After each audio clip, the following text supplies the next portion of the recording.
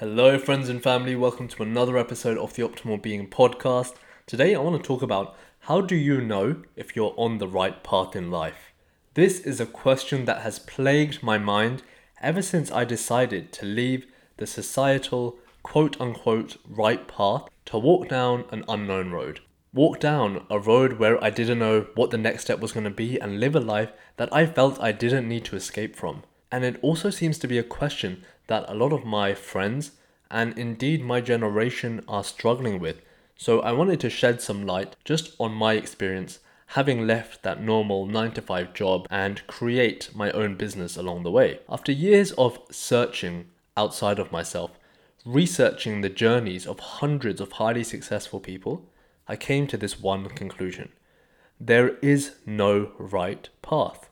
The career path of the majority of the successful people that I studied looked more like a heartbeat displayed on an ECG machine, filled with ups and downs, each as unique as the person. There did not seem to be one simple path that I could just follow to be successful. There is a beautiful quote that really encapsulates this from a man called Morihei Ueshiba, who is the founder of Aikido and a very well-renowned martial artist. And he says this: "There are many paths that lead to the peak of Mount Fuji, but the goal is the same. There are many methods of reaching the top, and they all bring us to new heights. There is no need to battle with each other. We are all brothers and sisters who should walk the path together, hand in hand. Keep to your path, and nothing else will matter. When you lose your desire for things that do not matter, you will be free." When I was in my world travels and I was actually in Vietnam, I was riding a bike into the sunset on a rice field, and I remember having this realization that there is nothing else that I need to be doing right now. At this moment in time, I'm doing exactly what I need to do to get to where I needed to go. And where's that, you may ask? Well, I'll let you know when I get there. In order to do this, I needed to see, I needed to trust, I needed to believe in something bigger than myself.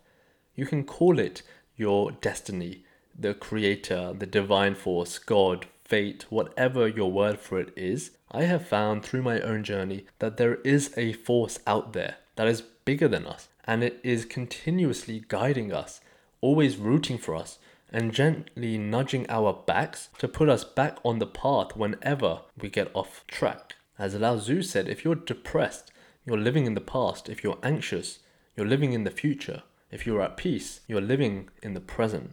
And that moment of actually being 100% present allowed so many more realizations to come into my life. Having the realization, first of all, that in my day-to-day living, I just needed to be present, 100% focused on what it was that I was doing. And the interesting thing is that when I did this, when I became more present, more opportunities and more doors started to open up, which I didn't see before. Why? Well, my mind was just too busy thinking about what was or what could be instead of just being. So I ask you, wouldn't you rather have the mindset of knowing that where you are is exactly where you need to be?